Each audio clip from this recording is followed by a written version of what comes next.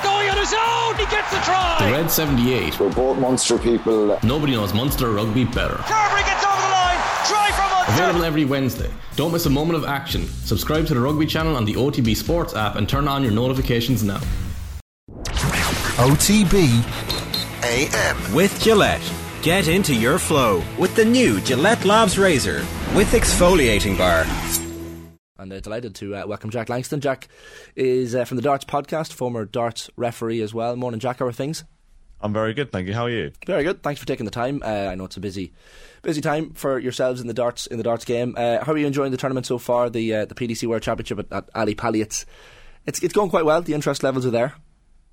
Yeah, it's been an interesting tournament so far. There's not been too many upsets. I think we had our first proper upset last night with James Wade losing, but it's been not too bad. Couple of 9 dart attempts, so hopefully we get one of them soon. But yeah, it's been all right. We usually get 9 darters, don't we, in the World Snooker or the World Darts Championship? Like it's the way I guess the quality level has risen over the years. It's almost now expected. Yeah. There's. I mean, back in the day, it's like 10, 15 years ago, if you got a 9 darter, you were extremely lucky to see one. And nowadays, like, there's probably going to be like 2 or 3 most big tournaments now in the World Championships, especially with so many games played. There's often a good few 9 darters. So yeah, hopefully we get one soon. How did you get into darts yourself, Jack? I know you were a referee on the tour for a bit as well. How did your interest, I guess, kick off? It was just a case of I used to watch my granddad play. He used to have a dartboard in his garage, and I used to just watch him play. And then, like, one of my earliest memories just of life was watching darts, and it's just one of those things where I just grew up around it, and it just kind of grew and grew and grew to the point where, yeah, this is something that I want my career to be. So, darts is just something that has just always been around, and I've just always enjoyed watching and playing and competing in darts. Did you prefer playing or refereeing? I actually prefer refereeing. I'm not the best player in the world, but I would consider myself to be a pretty good referee. So, yeah, I think playing against your friends down the pub and stuff is all good and fun. But when you're a proper darts enthusiast and you get to go and referee for like the best players in the world, I mean, like the biggest celebrities to me were always dart players. They were like the biggest names I could ever meet, and then one day you turn up to a venue and every single player that you know is in the room and you're marking for them. It was just the coolest thing. So I'd actually probably say refereeing. Did you have favourite players growing up? Yeah. Adrian Lewis has been my favourite since I was probably about 13 or 14 years old. And it's never changed. Still my favourite. Not as good as he used to be now, but I'll still cheer him on. Have you noticed an increased interest in the sport over the last number of years? Like you've got serious numbers on your YouTube channel and your social media accounts as well. Clearly, the interest levels are there, but it seems like one of those sports that has certainly grown over the last number of years.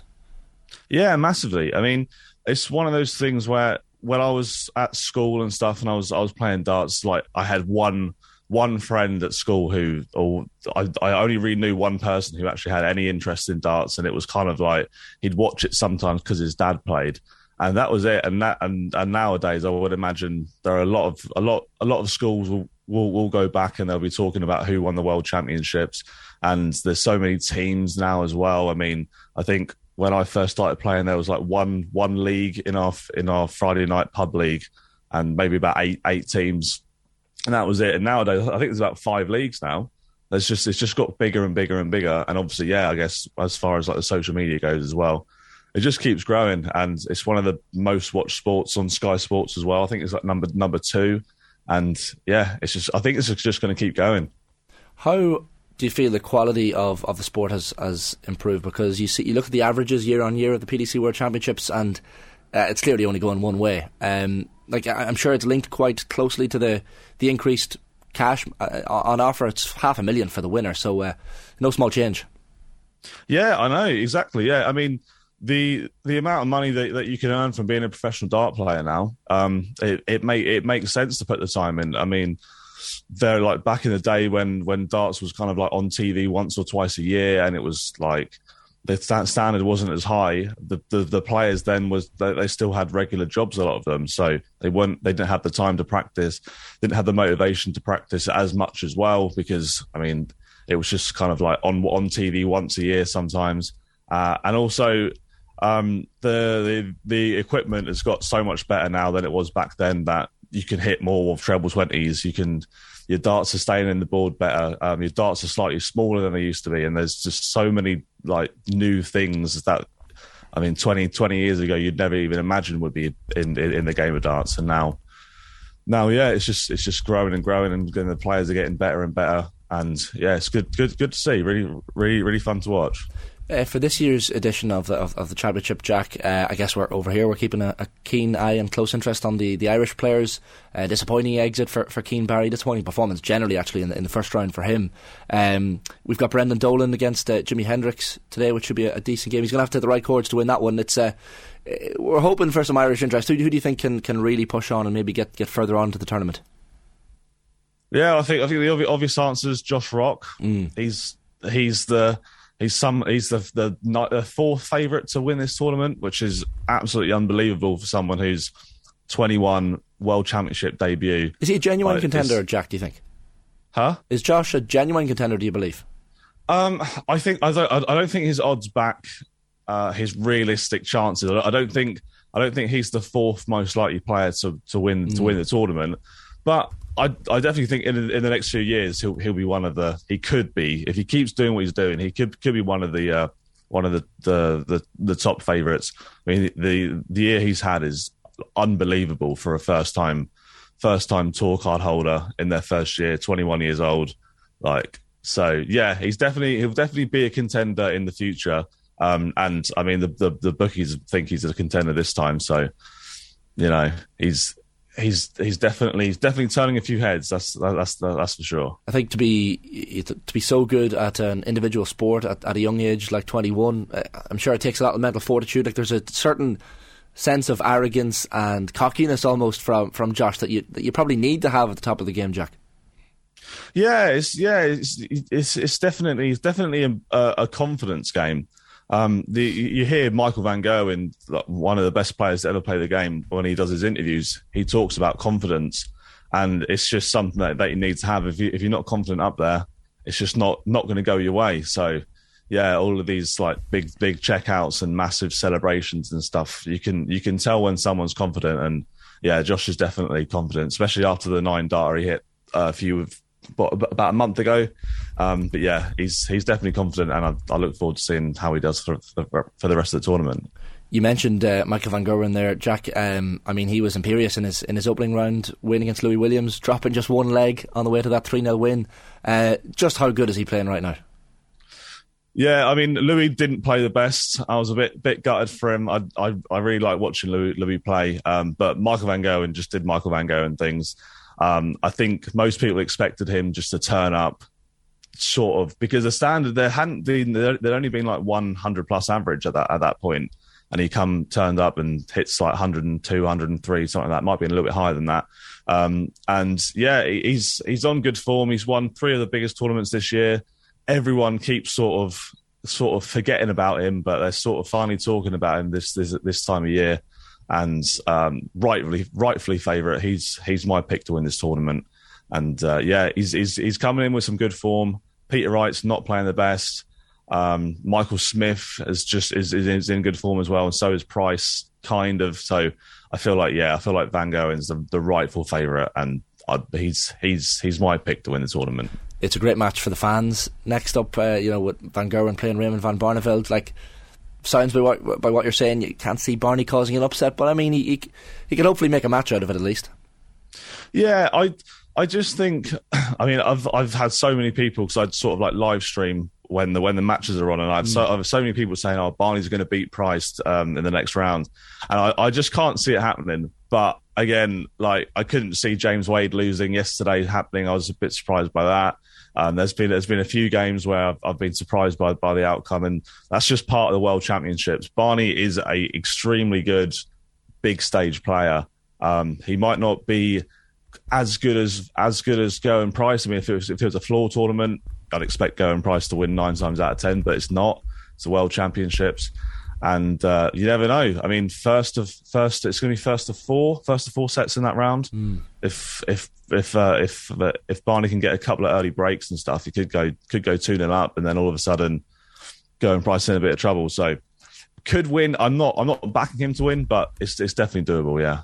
It's funny, Jack, they've seen some controversy. The choice of arrows for certain players seems quite important. Simon Whitlock out of the tournament now, but a lot of talk on social media about how his darts were butchering the board, essentially, and you could see the damage even on the TV screens, what they were doing to the board. But I've even heard Wayne Mardle talking about, banning Simon Whitlock's darts. Is it a controversy that seems to rear its head every now and again?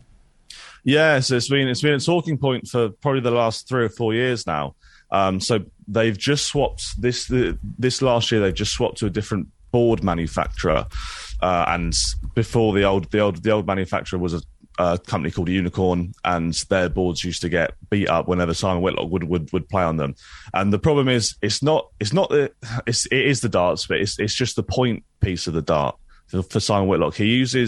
I believe he uses like a wood file instead of like a regular dart point, which means that when he pulls his darts out of the board, the little fibres of the board sort of come with it a little bit, which is why you get all of them white little bits of string that looks like they're on the board.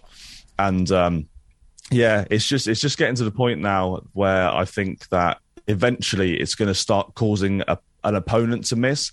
I mean, at the moment, it just looks bad, but it's not affecting the play. Like, no one's having more darts fall out the board because Simon Whitlock's kind of like battered the board a little bit. But I think eventually there's going to come a time where it's going to be a longer format game. Like, if he gets to like the semi-final or something, I mean, he's out of this World Championship, but if he ever got to like the semi-final and they had to play like 11 sets on the same board and Whitlock's using them points, I think eventually it's going to come to the point where the board surface is unplayable, and they're going to have to get a new board, or there's going to be a set or something where his opponent's missing darts, or darts are falling out that they normally wouldn't. And I do think eventually they're going to have to do something and change the rules on the points and stuff, because they're just too much, and it doesn't look good. It doesn't look good on the board sponsors as far as the PDC goes, because their boards, I mean, they've had a couple of hundred darts put in them, and they look like they've been played on for years. And so I think eventually there will be some sort of regulation come in for points, but at the moment there isn't one, and it does baffle me a little bit that there isn't one, but we'll see. Watch this space. Finally, Jack, talk to us about Ali Pali, because I've never been, but the pictures on screen at Alexandra Palace, it just looks like an absolutely manic atmosphere. People on the beer, clearly from early on in the morning into the afternoon session, and then the evening session. You've got the fancy dress, the songs, the walk-ons.